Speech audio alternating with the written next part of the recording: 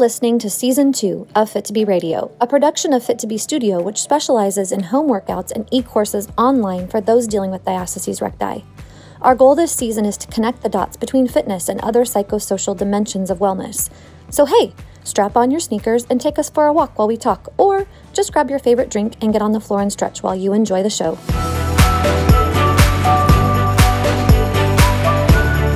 Hey everybody, welcome to Fit to Be Radio. My name is Chris Banky and I'll be your host today. I've got with me joining, of course, Beth Learn, the CEO and founder of Fit to Be Studio. Beth, how you doing? Awesome. Good. Awesome. It's good to have you. And also we've got with us Munira Hudani, who's a pelvic health physiotherapist. She's got a master's in science and physical rehabilitation. She's also been the director of the pelvic health program at the Bosner Center for Health in Toronto. She has got a ton of experience with diastases or diastasis. And of course, that means that we want to talk to her. And we want to talk a little bit about exercise and how it ties in and some different things we were talking about in the pre-show. I'm excited to get to that. But before we do, Munira, thanks for joining us today. How are you doing? Oh, it is my pleasure to be here. Thank you so much. I am doing great. Thank you. Awesome. Now, we always ask this, where in the world are you coming to us from now on this recording?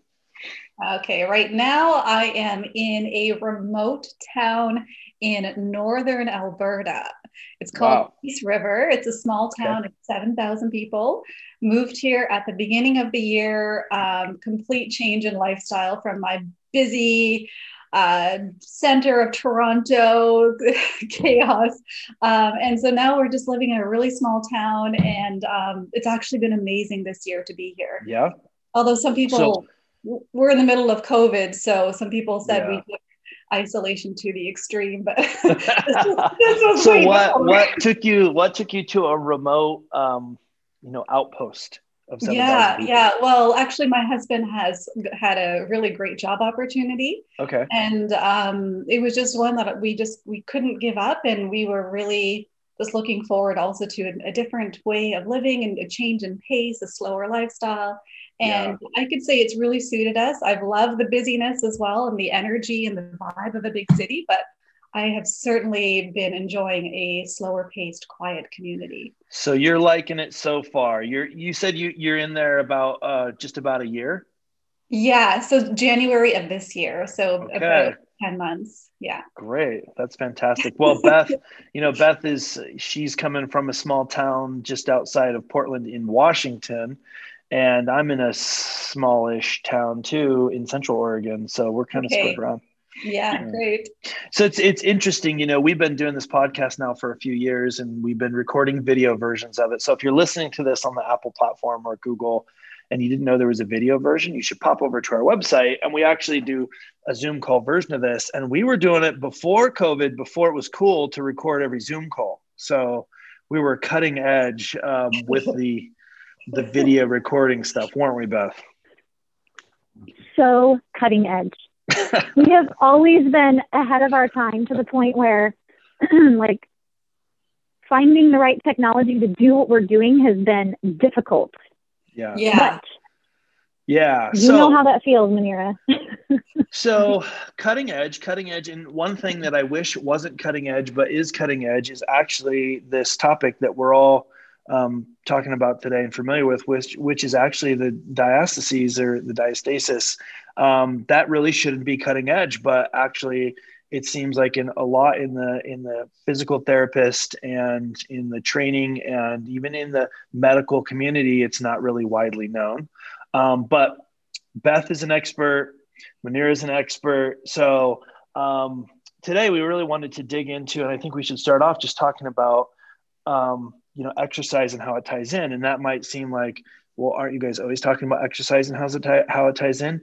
And I guess my answer to that would be, well, kind of, but it's just one of the things you can't talk about enough. And there's something that you guys were mentioning on the pre-show that I want to start us off with, which is sometimes because of fear, in order to make things safe, we just get so safe that we just safe ourselves right to doing nothing. And that really isn't safe. It seems like that might be the safest, the least chance of injury, to do absolutely nothing. But it's really not. And I'd love if you guys would start off and just kind of talk about at a high level this concept of safe with regards to diastases and exercise and how those things all fit together. Yeah, I especially want to hear from Manira about why diastases is not a death sentence to the things that we love doing, the things that we want to do, the movements that we love, the activities that we love, because as the mainstream world finds out about diastases, and I can relate to this, their first instinct is to stop everything, stop the presses, stop all the things. And there may be a season for that, but that's not the end goal. And so I just want to hear Manira's heart for this, because wow, she has such great content, such a great course that talks about this. So Manira, take it away. Okay. Yeah, it is. It sounds simple, but it's actually a bit of a loaded question, because there's a lot to what we're doing now in our approach to diastasis, how we're managing it, and that's where this whole exercise piece comes in, and how our views of exercising if you have diastasis, how our views around that have actually changed over probably the past decade. And probably more so in the past 5 years and more recently than that. So, exercise overall obviously is a really, really important part of the rehabilitation and the regaining of the strength, function, and integrity of the abdominal wall and the core function. But the thing is, with exercise and diastasis, there is a little bit of almost stigma and worry behind it. And the reason why there is a lot of this worry behind exercise is because it was once believed that doing too much would actually create further injury to the linea alba and further injury to the core. So it was more or less a better idea to restrict what you do, protect your core, and move very cautiously in a very guarded way. And these concepts are great and applicable for some individuals where, yes, we do want to, really with the overall goal in mind, strengthen up the abdominal wall, but not everybody is ready for intense exercises for the core.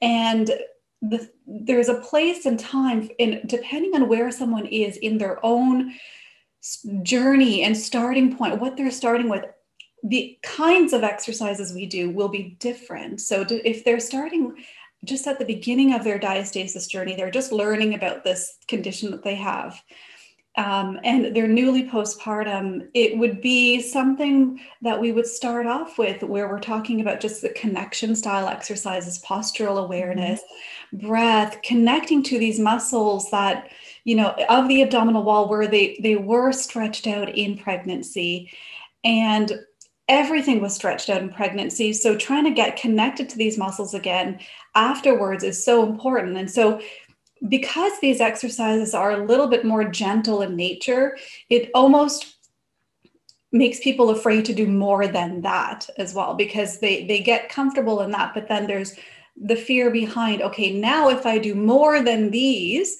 it will make things worse, or that's what I believe or have been told.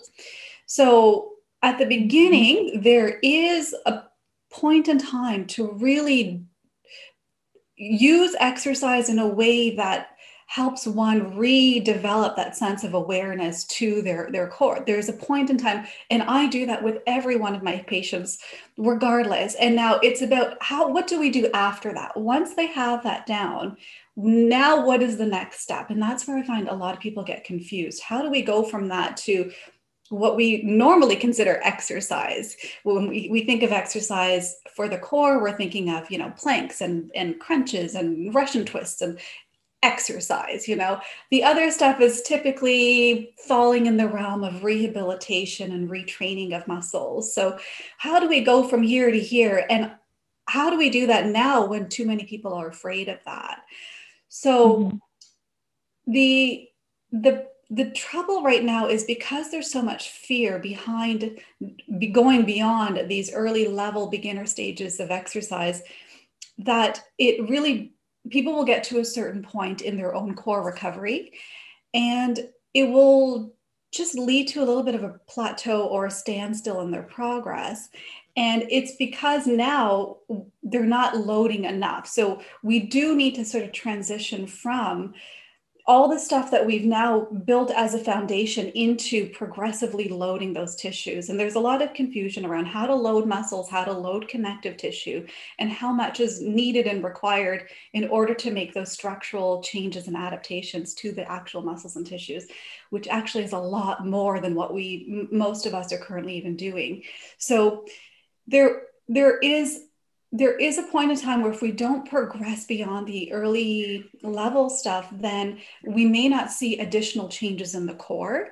And so by doing it gradually, step by step, little by little, watching the core, observing what the core is doing, how it's handling it, watching the linea alba, watching the whole abdomen, watching the form, watching the technique, watching the strategy that they're doing, just by observing the whole person, the whole picture, we can then take that information and use it to guide us in the next step with them. Okay, let's now try this. This looks easy for you. You look like you're managing things well. Let's try this next thing. Mm-hmm. And that's the way to keep moving things forward. That's a way to just sort of bridge the gap between simply activating the TA versus strengthening the TA, because those are two very different, I guess, phases in the journey, strengthening versus just activating. And just like bending the elbow isn't enough to strengthen the biceps. We do need to do more than activating the TA to strengthen the TA. Load it.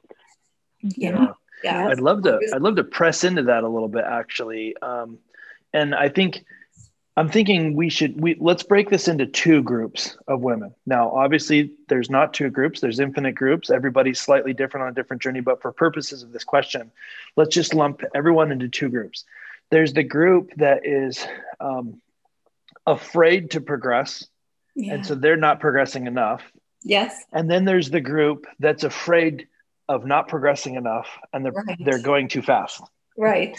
So both of you guys have a lot of experience. I'd love to hear from both of you guys. Like, how do you approach this with these two different groups of women? And again, I just want to say there's everybody in between as well. It's just for purposes of this, like the person that's afraid and they're really not going anywhere. And then there's a person that so wants to go somewhere that they're headed towards injury. Mm-hmm. How do you approach that? What's your advice to those different people? Well, on Fit2B, we have people using an online platform with hundreds of workout videos. So we've done our best to break it into these sections. We want every single person who comes through our doors to start with some basics. We call those the foundational 5, which if you're listening to this in 2020, I'm planning to have us update those, because it's time to give those some fresh language, better audio, better video. We've come a long way since we made those, right? Just throwing that in there. For improvement, right? We're going to progress. And we have them go through that because we want to make sure that we're all on the same page and that they understand the cue, because people find our style of fitness when they're searching for fitness, for mummy tummy. I mean, there's all kinds of strange keywords that we get as people find us. Diastases, workouts, stuff like that. Or maybe they're just searching for home fitness and that's how they find us. They may not even know about diastases. So we want to, especially if they're postpartum, which that's our niche, make them aware of it, make sure that they know that there's resources and physical therapy available to them, plug them into those resources, and we use those early videos to do that. And then my goal is always to get them into the other workouts. What I find interesting is exactly what Manira said, which is sometimes they get comfortable. Oftentimes they get comfortable with those basics and they start to overthink them and they start to park on those and get nervous about moving forward. And like Chris said, now you have this other crowd that's like, I don't need no stinking basics. Give me your challenging stuff. And they'll just jump way ahead.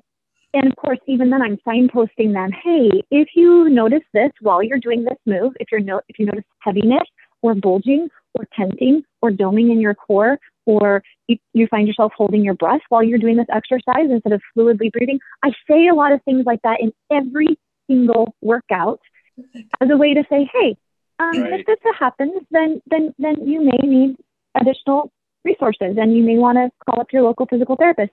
It's such a simple thing to do, but like Chris has established, people get stuck. Even on Fit to Be, where we're signposting people to all the things and being very clear, people get stuck in their own head. So now I'm going to turn it back to Manira. What do you do as a physical therapist with somebody who comes to you and they're like, okay, I've done the basics, I'm just too nervous to move ahead? Yeah. So in that particular scenario, it is about educating the importance of strengthening and educating on what it's going to do for them and what they can achieve with what they're currently doing in their program, and going back to what their goals are. And most often the goals are either about, I want to become stronger, I want to be able to get back to doing whichever exercise that they were doing before, or I want to have my stomach look different, I want to feel better about my core. So there's a gap between what they're currently doing and where they want to be. And so it's about just guiding them and educating them about the process of how that's going to look, what it's going to look like to get them there. And now that you've already developed this wonderful foundation, now we can take those amazing skills that you've learned and utilize them as we now progress forward, because we can't stay in this one bubble forever. Because the body is designed to move. And just like when you feel weak in your legs, you go and you build them up and you become stronger by doing exercises that are, you do what you can do right now. And then as soon as that gets easier, you do something that's a bit harder than that. And as soon as that gets easier, you move on to something that's even harder than that. So it's about progressively challenging, progressively loading. And so that's what this step-by-step process looks like. Okay, so we take what you are doing right now, we assess what you're capable of doing, and we go in and work at it from there. And we work at it from different angles. We don't just do one kind of exercise. We work on all of the different muscles of the abdominal wall, because they were all affected in the pregnancy. And so we want to work the TA, we want to strengthen the TA, we want to work the obliques, and we want to work the rectus abdominis. That muscle is really what accounts for most of the stretching and the distension that we see postpartum. It's the muscle that gets stretched the most in pregnancy, 115% greater length in pregnancy. It expands that much more. So afterwards, what we see with that sort of roundedness, distension, the mummy pooch, is actually a thinning, the remaining laxity and thinning of the rectus abdominis muscle in the front, as well as some of that is the linea alba right in the center. So we want to work all of these muscles, and we can't do that if we're just working on breathing. We have to start incorporating more things. And so then we've got these layers of connective tissue that surround the rectus abdominis, that come off of the obliques, that then form the linea alba. And so by working the muscles, we can start loading the muscles, which can then load the rectus sheaths, the connective tissue layers, which then influence the linea alba. So by working the muscles and strengthening them, we actually have a way in to helping the linea alba. In addition, as a bonus, we actually get strength built up in the muscles, integrity built up in the abdominal wall. And so the linea alba is just this sort of receiver of inputs from everything else around it. And to work at it, to make improvements and changes in that, we almost need to look outside of that. Now, you said something just a little bit ago that really got my wheels turning. You were talking about how, we can't just park on breathing exercises. I 100% agree. We want to take those breathing strategies and then integrate them into loaded work. We know that fascia, your connective tissue, i.e. your linea alba, which is that part that holds the two sides of your abs together, putting it in super layman's terms. We know now that fascia can respond. It can regain function. It's sometimes surgery may be warranted. Nothing against that. If you have gone through physical therapy, if there's other extenuating circumstances, or if you just need it for your mental health, that is fine. We know, though, that load and load under length, lengthening loads and balancing loads, that's the stuff that makes your bones and fascia really, really, really happy. But you said something about progressing and not progressing, but you said it in a way, and this is what my brain came up with. What happens if somebody doesn't progress? If they just stay in one spot, does that actually become detrimental? Does it become an issue of stagnancy where they actually end up going backward because they're not moving forward? Oh, so many things. Yeah, so many things to consider if that's the predicament someone finds themselves in.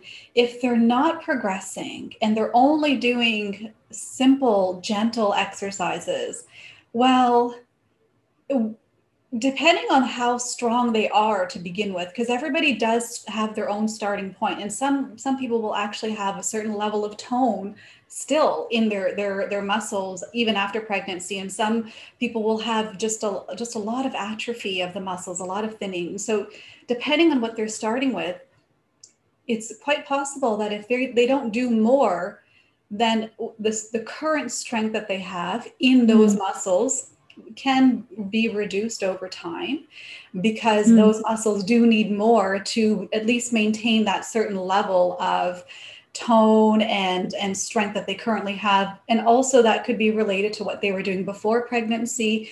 But yes, it's possible that they do become more weaker and more atrophied over time. And it's also possible that if they don't progress, that, going back to the connective tissue piece, really, we may not see any further changes in the appearance of the core, of the abdominal wall, if they're not progressing. So if they do not progress their exercises, they may not see a further progression or change in the actual function and appearance of their core as well. So, but in terms of being detrimental, we don't really have any long-term studies, long-term follow-up studies for those who have, let's say, distension and diastasis, and what that leads to, what that later on, 10 years, 20 years later. There have been some associations between having, very weak associations between having diastasis and prolapse, but really weak associations in terms of the studies, weak correlations, inconclusive correlations between that and low back pain, and inconclusive correlations between that and pelvic floor dysfunction. And I know that there is some unpublished research that I believe you're gonna, yes, and I'm super excited to dive into that regarding low back pain and pelvic floor dysfunction.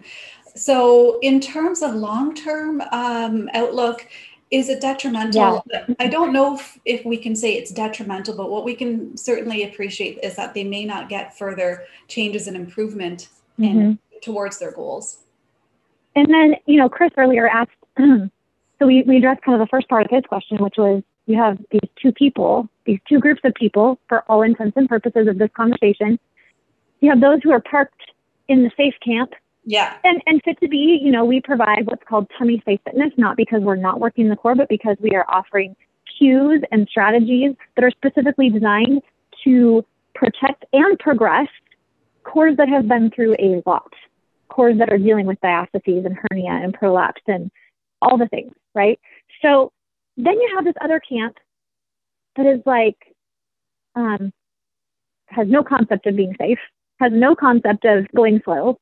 And I can relate to that as well. Yes, yes. And that tends to fall into that mainstream fitness industry. I know Bree Battles calls it female athlete brain. We've had her on our show, male athlete brain as well. And so what's the thing that you want the mainstream fitness industry to know about dealing with diastases in terms of slowing down and progression, and countering some of that all or nothing, go big or go home, balls to the wall, all that? Right. So I think it is, because I think, just to also appreciate that we had these two camps, and just like Chris said, there's also everybody in between. And so in some cases, we will have, the individual that has more of that determined outlook and determined attitude about this, and they want to just do everything they can. And so it's like this willpower that they have to just kind of do everything. And so that means to participate in any exercise that feels like they're working their muscles, that makes them feel like they're challenging themselves, and they get that sort of that sense of satisfaction in doing those heavier load exercises. So what I would say for those types of, like, if someone finds themselves, you know, in that sort of situation where they just want to do everything they can, then I would say, let's see what you can do right now. And let's see. That's good. It really, like, it just always comes down to assess what you can do right now, and let's move on from that. And my approach is to get them as quickly as possible onto the next level. So I don't really hold them in one level of exercise. If they are demonstrating they're doing it well, then I move them on right to the next level, because I want them to progress and get stronger. And so in most of the time, what I see is actually people can get stronger faster than what I used to do. I certainly was holding my own patients back. But now I've realized, okay, I know what I'm looking for. I know what we need to do. And I know what it takes to load the tissues and the muscles. And so I try to get them there as fast as I can, but without sacrificing the form, the quality, the pressure management. And, if they're having pain, we certainly are going to adjust things. If they're leaking, we're going to adjust things. So I kind of have this list of criteria that, regardless of where they're at in the spectrum, whether they're sort of an athlete brain, or they just, they're still in more the beginner level exercises, but they want to do more, but they don't want to, and they don't know how to go about doing. And then everybody in between, I just sort of use this kind of checklist or criteria. And then I know they're ready to do more. And if and we'll talk about those. And so, but as soon as they're like, okay, no, I feel pain, then I'll adjust things. If I see a lot of doming, then I'll adjust it. So I have this kind of acronym. It's like PLP, CCDEF. Like there's 7 or 8 things that I'm looking for. So PLP, like, do they have any pressure? Okay, so pressure in terms of vaginal pressure, prolapse. Is it worsening their prolapse conditions? Are they leaking? The next P, are they having any pain in their body? It doesn't have to be in their core. Are they having pain in their back, in their neck, their shoulders? Depending on certain exercises, it could produce other things. And we want to adjust how we're doing it so that they're not having pain. We certainly don't want to create a situation where now they have a new problem because we're doing exercise. Right. So really looking around the pain and working around that. And do they have control over their body and control over their core? And this is especially relevant when we're moving someone from early rehab style exercises to more difficult exercises, but also when we're doing difficult exercises and potentially progressing onto the next one, do they have control over what they're doing? Or is the exercise just way too hard and difficult, where after one repetition, they feel like they've just collapsed in their body? It's just too difficult, or they lose their core engagement. And so do they have control over that? Do they do the exercise with the right core strategy? Because for the most part, in retraining the abdominal wall, we'll see all different sorts of things. People will try to engage their TA, and it all comes from the upper abdominal and the obliques, or they could be pushing out or bearing down. Like there's so many things that people can do. So are they doing it with a strategy that promotes drawing in of the abdomen, where they can contain pressure if it's there, and sort of balanced, where one area is not overtaking the other, the upper or the middle abdomen isn't cinching inwards, where the lower abdomen is bulging? Like, is everything just coming in uniformly? That's sort of what I mean by core strategy. I'm practicing right now as you're talking. What's that? Oh, yeah. I know you're practicing as you're talking. yeah, exactly. And then are they doing like that was PLP, CC, and then DEF, DEF. So D, doming. Doming is this other huge can of worms, because the concept of doming has also become an issue and a topic of fear as well, around seeing doming and what that means. And so there is a fear that if we see any kind of doming, that it actually means it's bad. It's going to strain the tissue. It's harming the tissue. It's damaging the tissue. When we think of what actually is needed to strain that tissue needs to be stretched beyond its capacity, beyond its stretched limits, that stretching is certainly something we want to back away from if we see that. But there are grades and levels of doming where sometimes you see a little bit of sort of out pocketing, but you go and you press your fingers in and it just feels so soft. Like there's no stretching, there's no pulling of that tissue. It's a very soft dome. And then there's doming where you see that the whole linea alba has sort of been filled out. The abdominal wall is kind of distending outwards. And then when you go and you feel that kind of dome, it's sort of like this inflated balloon, and where you try to go and feel it, it feels quite firm. You can kind of still push inwards, but it's a bit more resistive, and there's more resistance against you pushing down. So that's what we would call a hard dome, and that's an analogy that I got from Anthony Lowe, this inflating balloon. So there's different levels and grades of doming, and so really when it comes to doming and progressing on with exercises, if they're doing the exercise in a way that it shows the whole abdomen is kind of bulging outwards, the linea alba is doming significantly, and it's really being stretched, and they cannot at all, even through a change in strategy, a change in core activation, a change in breath, a change in maybe position of how they're doing it, they can't bring it down away from it being fully stretched out, then that's definitely the situation that I'd be sort of backing away from.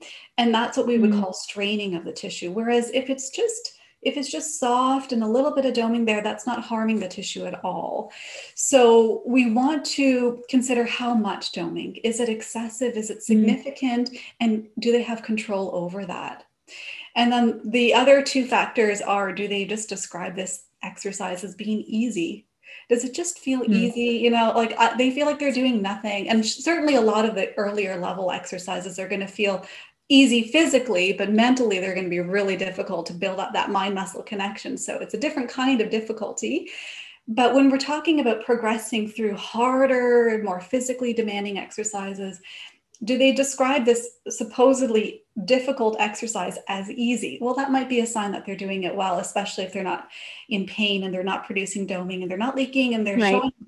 And then we talked about this last one already, but form, like, are they just holding their form, well during the exercise, or halfway through, do they just lose their ability to hold themselves up in that position? So there's kind of an overall picture of what we're looking at when we're moving someone forward. And you can see that really the linea alba was just one small factor in the whole presentation. And so the linea alba doesn't really dictate what you can do, what you can't do, how strong you are, how strong you can get. It doesn't really tell you what you're capable of. It doesn't really tell you what your prognosis is. It just is one thing to look at in the whole picture. And once we just take that one step backwards, we're able to really see what someone is capable of doing and really not be short-sighted by what we're seeing at the linea alba. Yeah, I think that the acronym, the letters, it's fantastic. We can put that in the show notes. You're making me realize something that you both touched on, and we've talked about this a lot actually in this podcast and on our platform. But so one of the things that you said is, and you were specifically talking about the linea alba, but I think this is true actually with the whole body, is that you got to be careful using one thing as an evaluation tool for how strong you are in other things. So you may be able to, so an example is you might be able to lift this huge box with, 80 pounds in it. You might be able to lift that and you might go, I can lift that pretty easily. But there's a lot of other components. And if you're not taking those into account, just because you can lift something doesn't mean that you're not potentially injuring yourself somewhere else or something else is overcompensating. I think a lot of times people have muscle groups and other things that are overcompensating to make something happen. And if you're not really in tune with what's going on, you can think, well, I got this. Well, you got it kind of, but your body's doing strange things that are going to injure you long-term to make that happen. And so I just would love to hear your advice to people that don't necessarily, they're not coming to you. They're not your patient. They're on their own and they're listening to this and they're going, am I doing that? What's your advice to them to be able to start to recognize this in themselves. And also from the flip side of that is, we talked about these two women, or these two different groups. The person that really needs to get a kick in the butt and actually start doing more.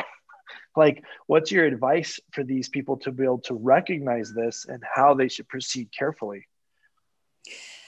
So when we are helping someone who needs a little bit more of a push, simply by just explaining to them and really encouraging them and letting them know how well they're doing with what we've already been doing with them and the exercises they've been working through, how well that they've done them and that they've mastered them now and that they're ready for more, that usually is enough for them to want to do more, because they see that they're making progress, they're making change, and they feel good about that. And it's just enough momentum to keep things going.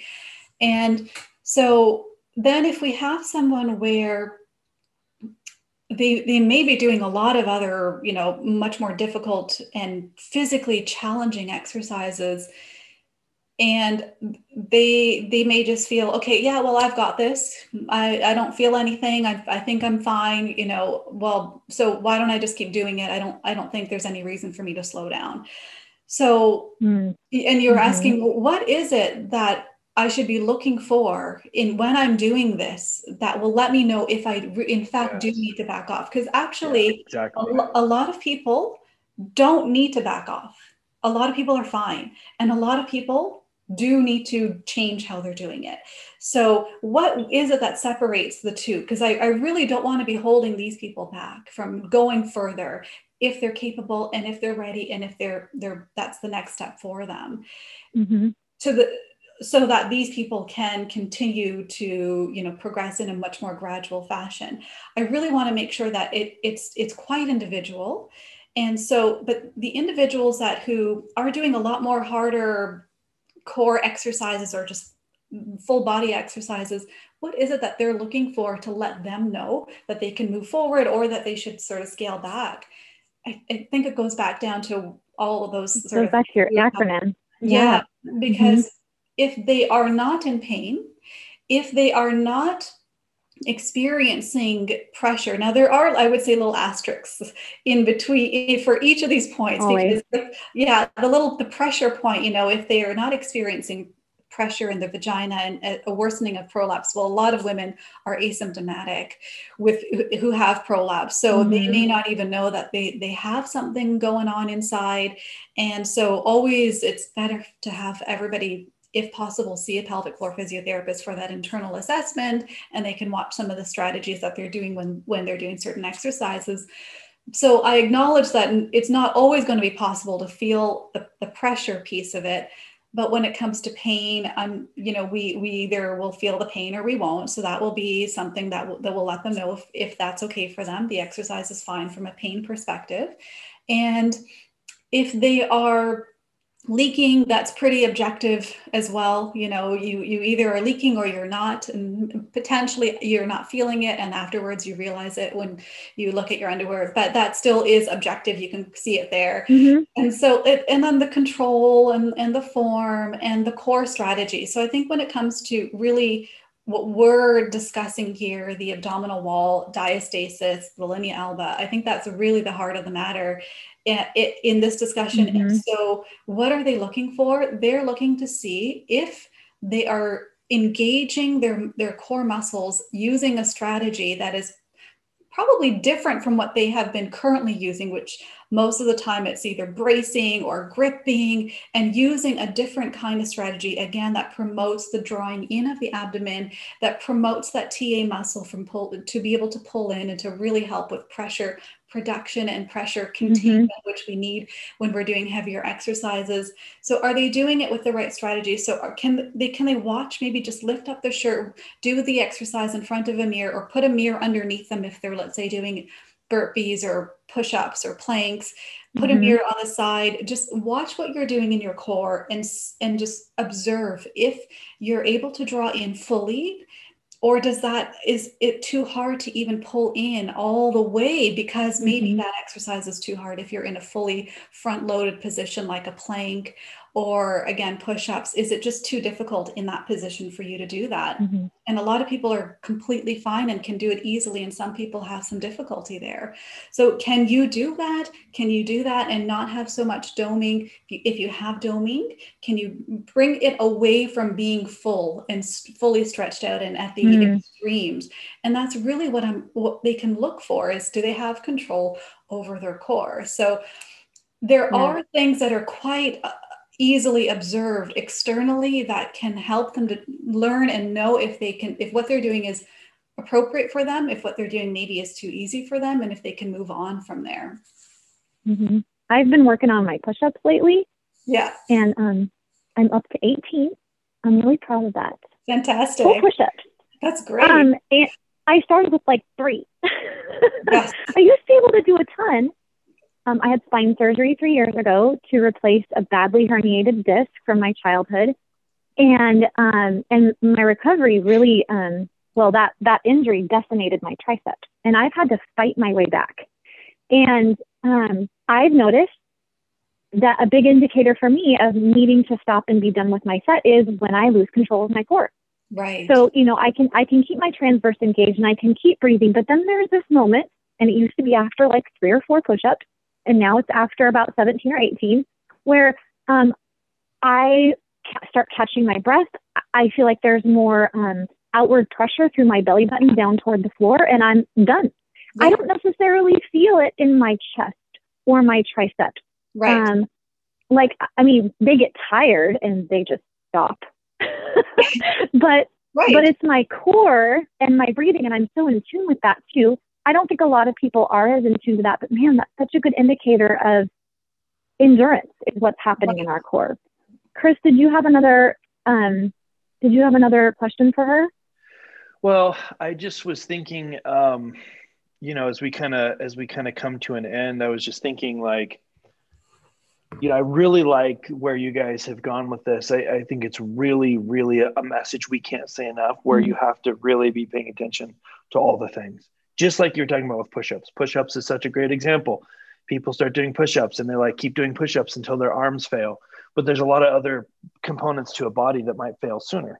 Yeah. And if you don't pay attention to that, maybe you won't injure yourself, maybe you will, but you're definitely not paying attention, right? So I guess what I would say is, as we kind of wrap this up, a couple things. First of all, I would love to hear your 60-second, I bump into someone at the grocery store. Actually, I guess you don't bump into them. You socially distance notice them from 6 feet away at the grocery store, and they're looking for advice. Like, what do you tell them? What's the quick snapshot you tell them if someone's listening to this and they feel like, gosh, that's me, but I'm not sure. Maybe I'm not progressing fast enough. Maybe I am. What should I do? What's the quick snapshot to that? And then I have 2 more super quick questions after that. So the question is what to tell someone if they're not sure if they're progressing. Yeah. I would say that the body is strong and resilient, and the body is capable of adapting, and the body will adapt with strengthening. And so I would preface it by explaining that strengthening is good and strengthening is necessary for the core in order for those muscles to get stronger. And so if you are moving along through that, allow yourself to progress onto the next level when it feels easy, when you're doing things without pain, when you're doing things without leaking, without the excessive doming. Allow yourself to explore, at least put your foot in that water or in the door to see if you can do more with that. Just that same exercise. Is there a way to make it a little bit harder and then a little bit harder? You don't have to jump from one exercise to a really much more advanced level of that exercise. You can just do one step at a time, baby steps if you like. Or if doing baby steps, you find that this is still too easy, then you move on to the next one. That still feels like I'm doing it well. Then go ahead and move on. But at least you have this progression and you can sort of connect those dots in between. And so allow yourself to explore, just know what you're looking for. And for the core, look at the strategy, look at how much doming, look at if you're managing pressure. So if you're leaking or if you have vaginal prolapse and you're noticing that it's getting worse.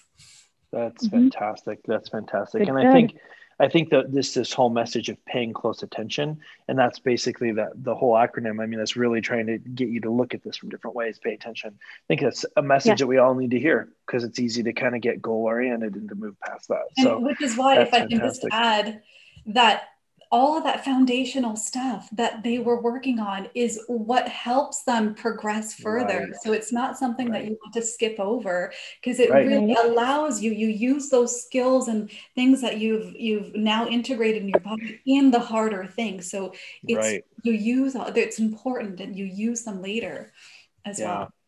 So good. That's so fantastic. Okay. Last two things. We ask everyone this. So what is right now, today, your favorite exercise? My favorite exercise is I'm trying to work on pull-ups right now. I'm not pulling up. I can tell you I'm not pulling, but I'm working at the pull-up bar. And I love the pull-up bar. So maybe I can keep it down to like, what is my favorite exercise equipment right now? It's the pull-up bar. So I'm working at and developing my strength to one day be able to do that. Yeah, that's awesome. That's so good. That's so good. So Beth is doing push-ups and you're doing pull-ups. That's fantastic. That's good. Okay, I'm working on pull-ups too, but you're working on pull-ups too. Oh man, I'm not. We're gonna come out with a routine, push-up and pull-up prep in 2021 as well. Fantastic. And we tried to film it during our pink workouts, which is why my hair is pink right now, because we're our pink color series. But we got skunked out by camera angles and lighting and weird light coming through our windows, and me being exhausted at the end of the day. Yeah. So we're going to save that one. Yes. Yeah, it's coming. It's coming. Keep your eye out for that. Well, this has been so fantastic. Thank you so much for your time. The last thing that I wanted to ask is, you've got tons of experience, resources. Where's the best place? We'll put this in the show notes too, but where's the best place that people can find you? The best place would be probably through Instagram. Instagram is where I'm most active, and I post pretty regularly there. And through there's a link to my website, and my website has tons of free resources. There's a resource guide for women who have, I actually have it right here. This was not planned, but it just happens to be here. Actually, there's a resource guide for women that have diastasis. There's a resource guide for professionals as well. And then there's an online course that I've just come out with, as we were talking about earlier, for professionals who want to learn more about diastasis, and where they can become informed, updated, educated on just new ideas, how to progress. I provide new ideas and insights and a new framework to use. How to exercise. I go from beginner level to like CrossFit style, like how to bridge that gap again. And so you can find that all on my website, but you can kind of get there through my Instagram. Awesome. So we'll put it in the show notes, but you need to check out the website. Definitely follow on Instagram. You know, it's like, follow, share, just do it. Make it happen. So thank you, everybody. Thank you so much. Thank you, Manira. With us today. Thank you, Manira. So this has been fantastic. You guys definitely need to check out and follow. If you're not subscribed to this podcast and you happen to have found this because someone shared it or whatever, you need to subscribe right now, because we have tons of episodes with amazing guests and information just like Manira, and there's lots more to come. So definitely do that, and we will see you guys in the next episode. Bye. Bye, everybody. All right, that's a wrap, friends and fans. Be sure to check out the links attached to this episode and subscribe to Fit to Be Radio on iTunes. Oh, and remember those workouts we mentioned in the show? You can access them all on fit2be.com if you join as a member. I recommend premium access. It's the best deal. We'd also appreciate your follows, likes, comments, and shares on Instagram at Fit2Be Studio, on Facebook at Fit2Be Tummy Safe Fitness, and on Twitter at Fit2Be.